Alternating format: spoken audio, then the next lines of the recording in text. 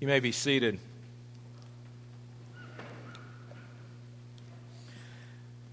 Well, let's read of God's faithfulness to Daniel as we look yet again at Daniel chapter 6. This is our third sermon on this particular chapter and will be the last message on Daniel until the new year as we're at a transition point in the book of Daniel. This concludes the story of Daniel's life proper.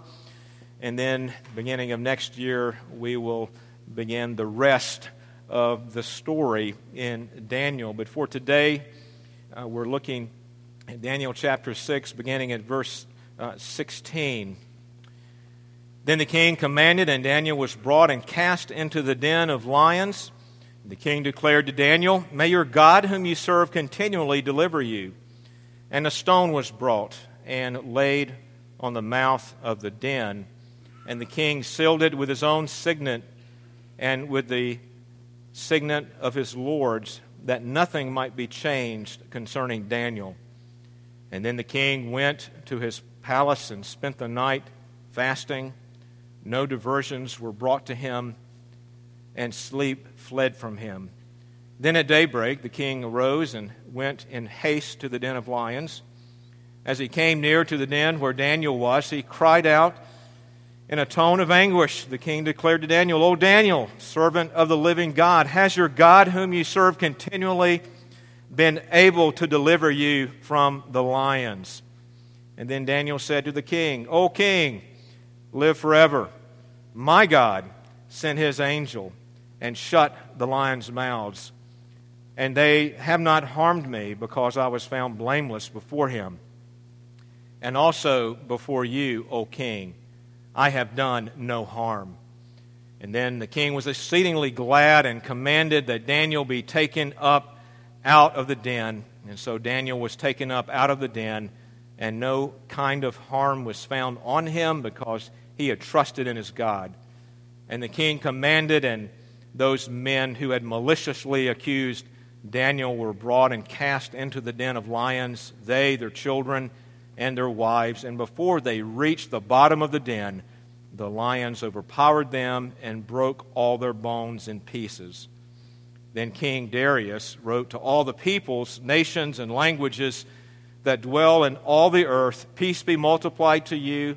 I make a decree that in all my royal domain people are to tremble and fear before the God of Daniel. For he is the living God, enduring forever. His kingdom shall never be destroyed, and his dominion shall be to the end. He delivers and rescues. He works signs and wonders in heaven and on earth. He who has saved Daniel from the power of the lions." And so this Daniel prospered during the reign of Darius and the reign of Cyrus the Persian. Let us pray. Father, as we reflect upon this very familiar story, I pray, O God, that you would impress upon our hearts that we enjoy a deliverance greater than Daniel's deliverance. That deliverance is in Christ Jesus, the Lion of the tribe of Judah and the Lamb of God that takes away the sin of the world. In whose name we pray. Amen. When I was in college, I remember that one of the posters I had on my wall pictured a tall sailing ship safely resting in a harbor, and then there was this statement below, this quote, and there's controversy about who first said this, but the quote was basically this: "A ship is safe in the harbor, but that's not what ships are built for." And so I want to restate that in this way. A Christian is safe outside the lion's den, but that's not what Christians are built for. We see Daniel experienced in his latter years one of the greatest trials of his life. In the words of the Apostle Peter, "Beloved, do not be surprised at the fiery trial when it comes upon you to test you, as though something strange were happening to you." Daniel's faithful witness gives us encouragement today to face those trials that we will inevitably face with boldness and with assurance that we have a greater deliverance. And so what I want us to see today, that the hope that we have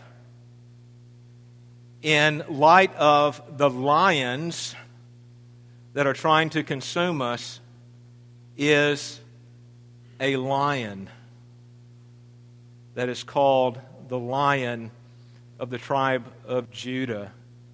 And this Lion of the tribe of Judah, which points to the conquering lion, conquered by being the Lamb of God that shed his blood to free God's people and to deliver them from sin, death, Satan, and the grave.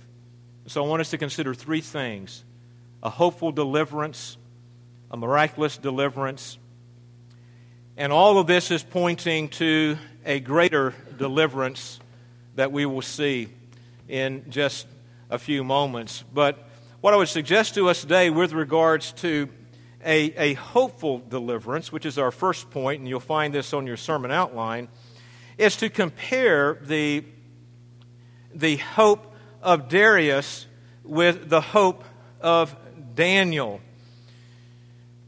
Verse 16, "May your God," Darius exclaimed, "whom you serve continually deliver you." Now we need to ask the question, why did Darius desire Daniel's deliverance? And some commentators, and one being John Calvin himself, seem to indicate that Darius didn't want Daniel to die because Daniel was such an able statesman, and to lose his able work as a statesman would affect his kingdom. And so some would say that Darius just simply wanted to retain Daniel's services. But the more likely reason that Darius wanted Daniel spared was because of the personal relationship that had developed between this emperor and one of his chief statesmen. And I think we can understand that, especially in light of the effect that Daniel's impending death had on Darius. If you ever wanted to have a good example of unintended consequences, this might be the case, where Darius passed this decree that we studied about in the last message in the middle section of chapter 6, thinking that he was just simply binding people in his kingdom to worship him and to ask nothing of any other gods but him. But he didn't realize how that would affect Daniel. Daniel, who was faithful, continued, as he had been doing, his devotion to God by praying 3 times a day. And, of course, he violated Darius' decree. And these accusers ratted on poor old Daniel, and they brought him before Darius. And Darius had no other option but to impose the sentence, because he could not revoke that sentence according to Persian law. And so this greatly affected Darius. He really wanted Daniel to be spared. And so he couldn't do anything with regards to Persian law. And so he really was up against the wall. His back was against the wall. There was no human way out of this situation. Surely his friend and chief advisor would be put to death. And so Darius expresses hope, "May your God, Daniel, deliver you." Well, we need to ask this question. Had Darius quickly gotten religion? Had he all of a sudden been converted to monotheism? And I think the answer to that is absolutely no. He was looking at God as well as other gods that might come and free Daniel. In other words, Darius' hope was more wishful thinking based upon his desire for his friend to be spared. There's a story of an aviator by the name of Mark Rose. And Mark Rose was an avowed atheist. He was also a bush pilot and is a bush pilot in Alaska. And on one particular flight, Mark was flying hunters up to some river in the Arctic to drop them off for their hunting experience. And on the way back with one passenger, he ran into this horrendous snowstorm that had not been forecast. And here he is in this snowstorm, not being able to land at his primary and secondary airport because caribou had covered the landing strip. And he really couldn't see much to determine, not to mention the fact that his fuel gauge showed empty. So he's in a snowstorm that was unexpected. And I didn't mention this, but it was at night. Primary, secondary runways unavailable. And he was up against a wall. Fuel gauge 0. And so this avowed atheist, his only option was to pray this prayer. And he prayed this silent prayer. If there is a God,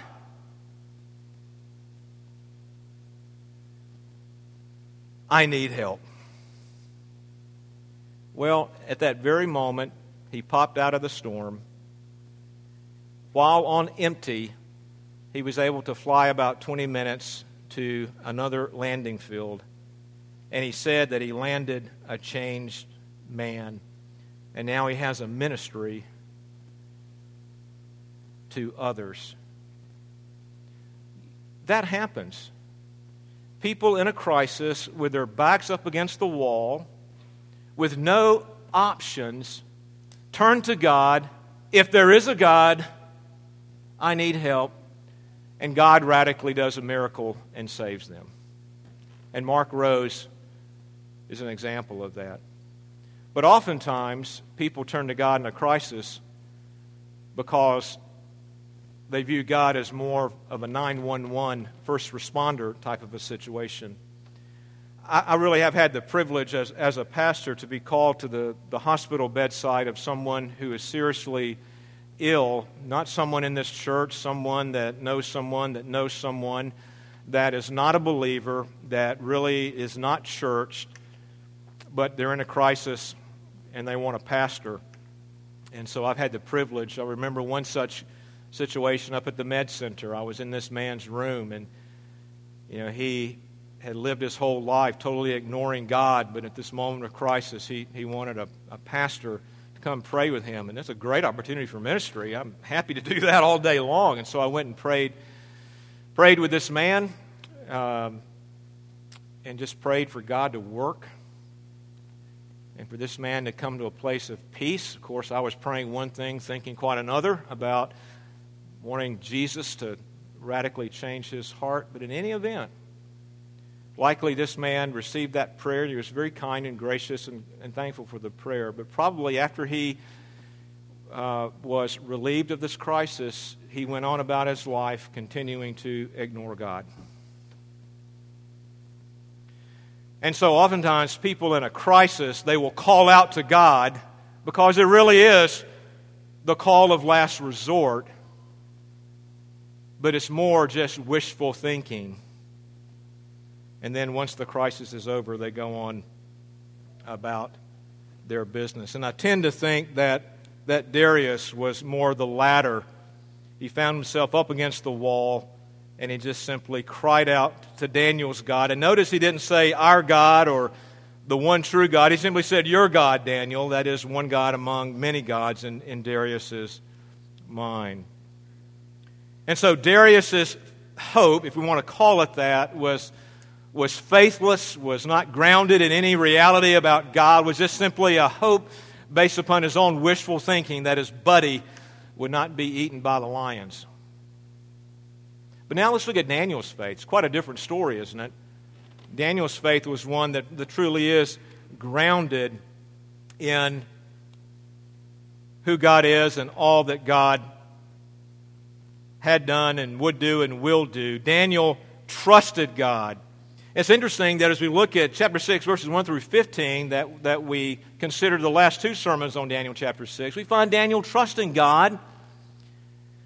even when being devoted to God meant that he would be under this penalty that Darius had imposed. So, Daniel continued to pray, even though he knew it could mean his death. And so, he trusted God to do the right thing, even though it was against Darius' decree. And now we find Daniel trusting God in the midst of suffering the penalty of violating Darius' decree as he is about to be thrown into the lion's den. We see that like Shadrach, Meshach, and Abednego, who found themselves in a desperate place in that fiery furnace, Daniel now finds himself in a desperate place in that lion's den.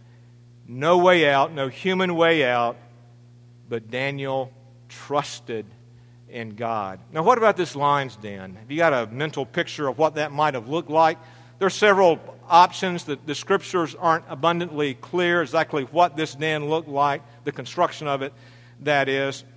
It could have just simply been a hole in the ground in a cavern, and you put the lions in through this hole and put Daniel in through this hole. But it also could have been a subterranean cavern that actually had a side to it where there could be a door with a ramp so that you could introduce the animals into this cavern. And then, of course, an open top, so more of an observation booth so you could see what was going on down in the lion's den. In this case, so you could see poor old Daniel battling with these particular lions. And so the Scriptures aren't very clear exactly what the construction of this lion's den was, but I kind of like the idea of there being kind of a side door, because this seems to fit with a stone in verse 17 that was rolled to seal off that particular entrance, and then it was sealed by these signet rings so that no one could get out of that entrance. And then, of course, the top really didn't need to be sealed, because the only way to get out of that would be for someone to lower a rope, which would not happen. So regardless of the construction, and what the Scriptures want us to see is that Daniel was put in this lion's den, and there was no way out. It was Daniel and the lions. In verse 23, Daniel was not trusting in a human way out. In verse 23, at the very end of it, we read, because he trusted God. His hope was rooted in God's person and work. His hope was rooted in God's faithfulness. And so Daniel trusted in his God, my God, his personal God. In Hebrews chapter 11 and verses 32 through 34, we read about the saints undergoing similar situations as Daniel. And I'll read Hebrews 11, verse 32. And what more shall I say? For time would fail me to tell of Gideon, Barak, Samson, Jephthah, of David and Samuel and the prophets, who through faith conquered kingdoms, enforced justice, obtained promises, stopped the mouths of lions, quenched the power of fire, escaped the edge of the sword, were made strong out of weakness, became mighty in war, put foreign enemies to flight. And of course, this is in Hebrews 11, this great hall of fame of faith, celebrating God's faithfulness through these saints.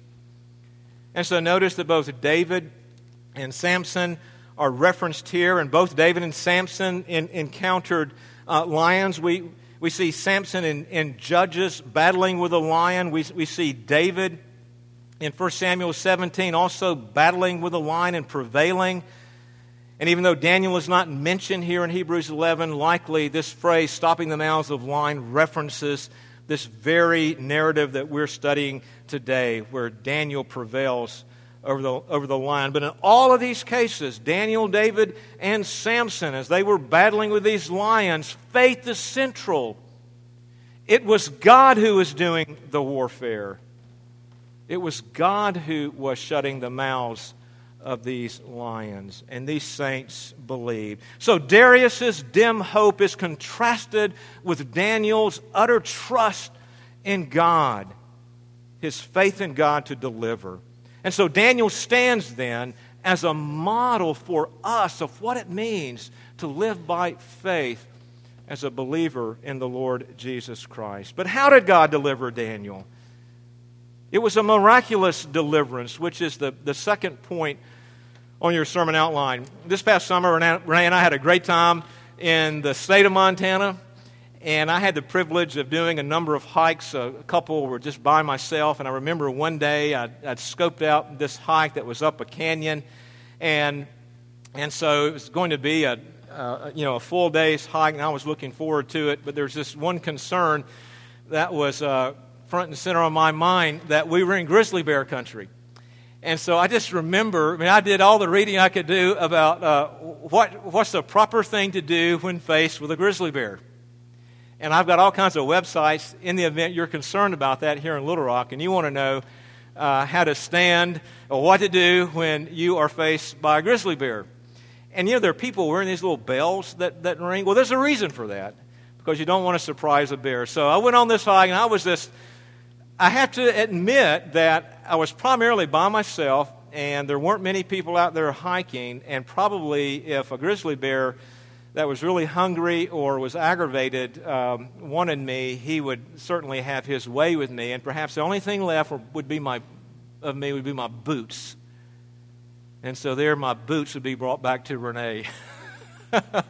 This is all that's left of your husband. And they were new boots, too, so it would probably be good that she could recoup some of the expense. But, I kind of joke about that, but, can you imagine what was going through Daniel's mind? He trusted in the Lord, but let's just say that if there was now we know that there were lions, plural, in this lion's den, but if there was only one lion in that den, it would be one lion too many for me. And here Daniel is cast in, and notice there was a stone. If this construction is right, there was a stone that covered the entrance where they likely introduced the animals to the den. So up top, kind of on the roof, there was this hole, and poor old Daniel was just thrown in to this lion's den. And I can just imagine Daniel hitting the floor, and they're just these lions, and you know how they do. You've seen it on TV.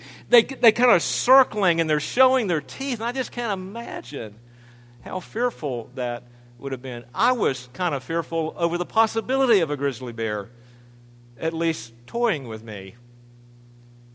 And here Daniel faces these lions, surrounded by hungry lions. An absolute horrifying situation.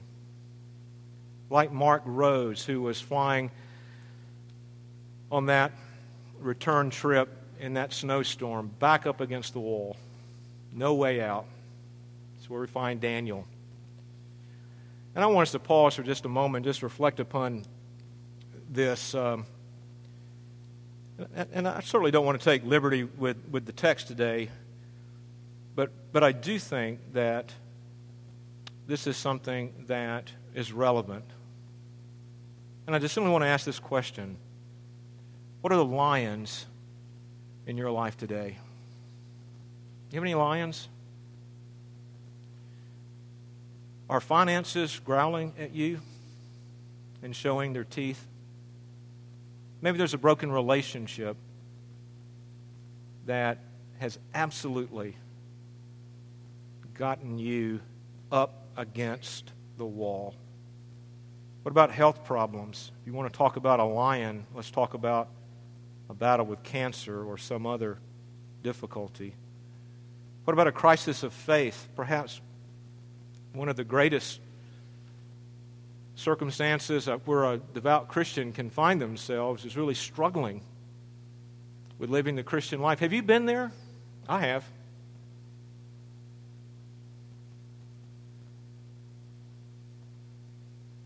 And the growl and the showing of teeth of that lion can be pretty unconcerting.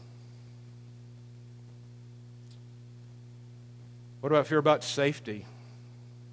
Anybody want to go to Paris?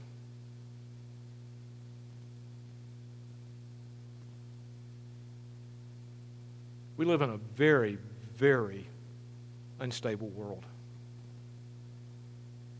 And the lion of terrorism and the lion of just simply feeling safe, even sitting outside having a nice meal with friends at a restaurant.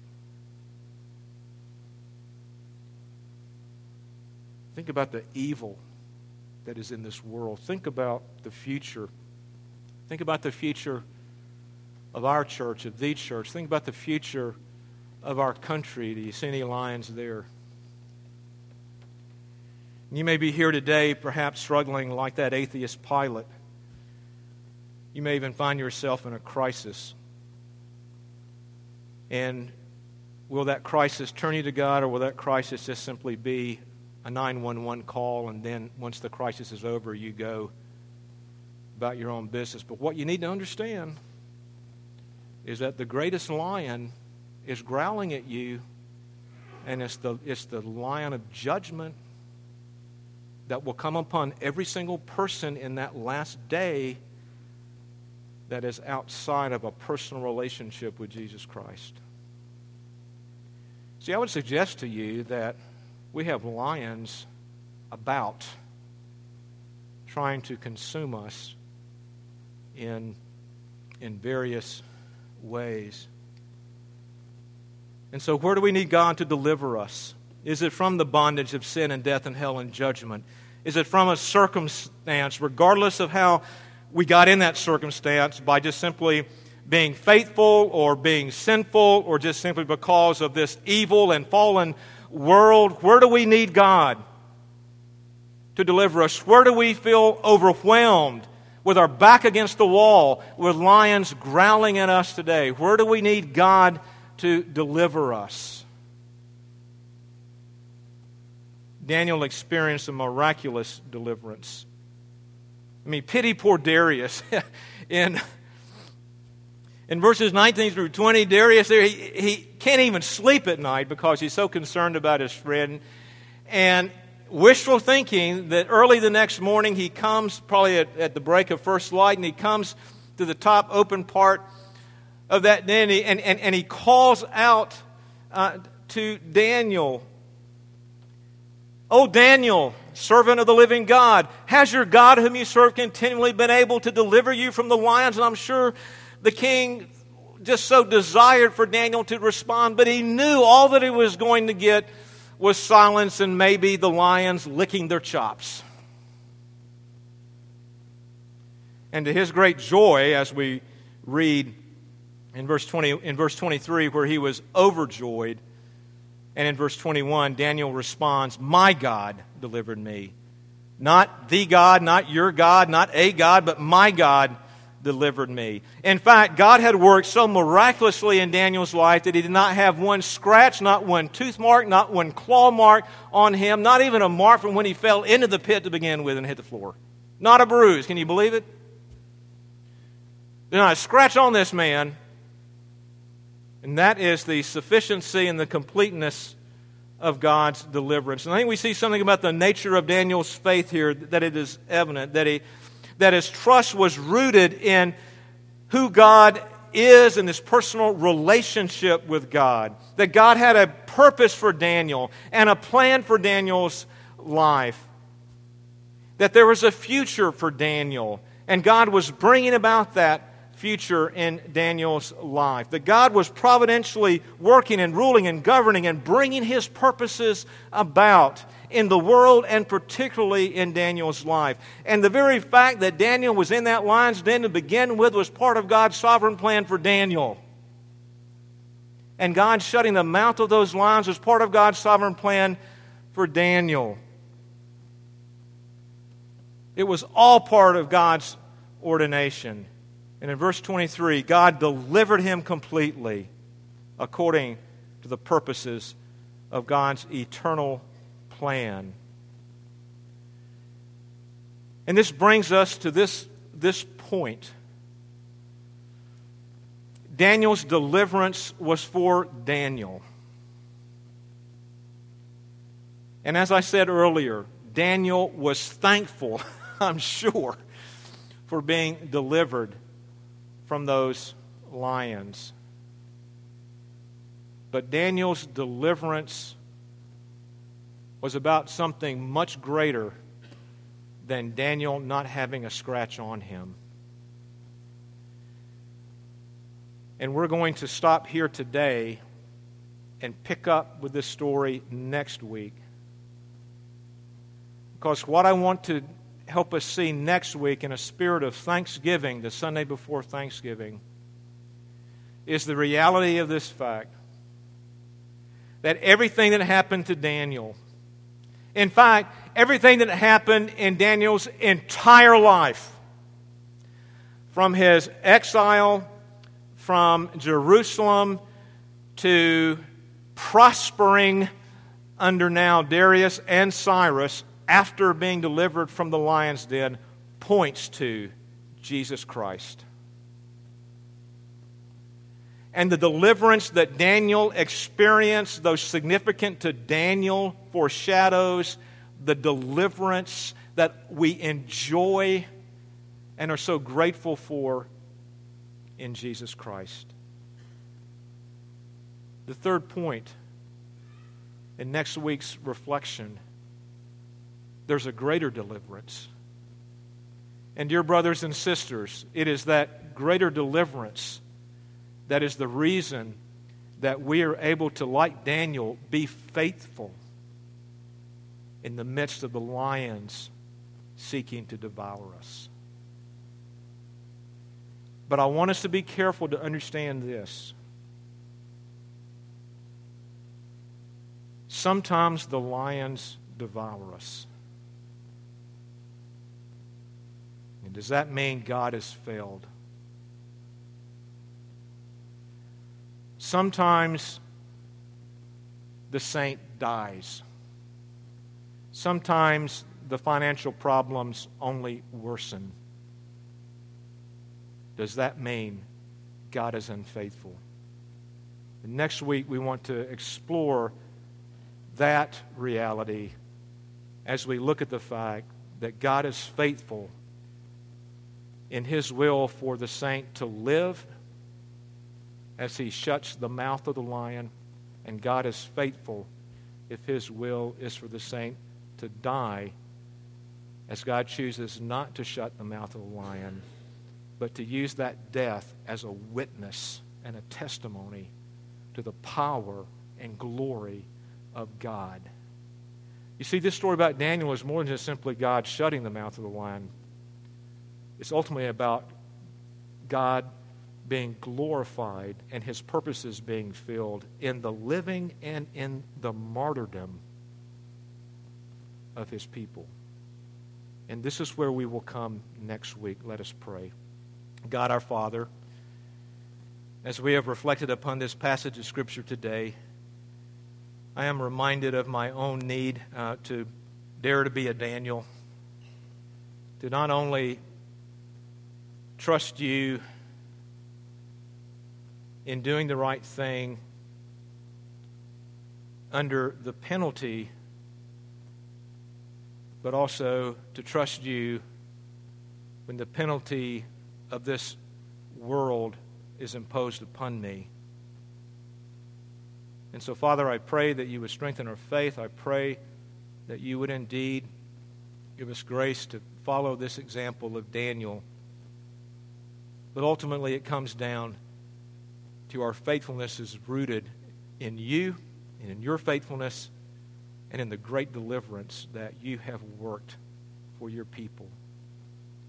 And so next week as we come again to this text, may we be filled with joy and thanksgiving as we look to Jesus, the Lion of the tribe of Judah and the Lamb of God slain for the redemption of the saint.